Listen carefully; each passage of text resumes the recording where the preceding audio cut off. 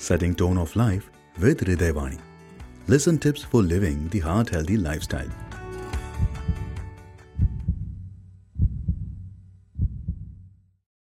Hello everyone, I am Dr. Bhaimangesh Naik, practicing diabetologist in Navi Mumbai.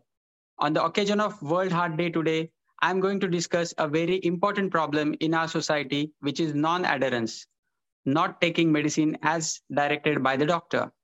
Taking medication as discussed by the doctor may seem like a simple, but not taking medication as directed is a complicated and common problem with patients of heart diseases and diabetes. People do not realize the real damage or the consequences of not taking medication as directed. When patients with chronic conditions like heart disease, hypertension, high cholesterol, or diabetes do not take medication as directed, the consequences can be severe. There are many reasons why people are not able to take their medications as directed. They are like they may forget, they may not be convinced of the medication's effectiveness, they may fear the side effects or have difficulty taking the medication, especially with injections or the inhalers. And we all know that the rising cost of prescription medication is a barrier for many.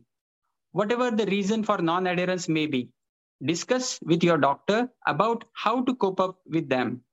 Few tips will help you remember your medications. Take your medicine at the same time every day. Take it along with other daily events like brushing your teeth. Ask people close to you to help remind you. Keep a medicine calendar near your medicine and make a note every time you take your dose. If you are traveling for long duration, make sure you are carrying enough of your medication with you to take the prescribed doses while you are out.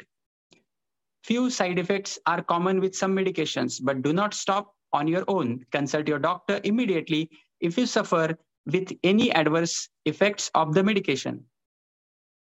You can always discuss a cost-effective option for your medication if cost is a barrier. So it's utmost important for patients of heart diseases and other chronic conditions who are on medication for longer duration to continue taking medication as directed. It's ultimately going to help you only. Thank you.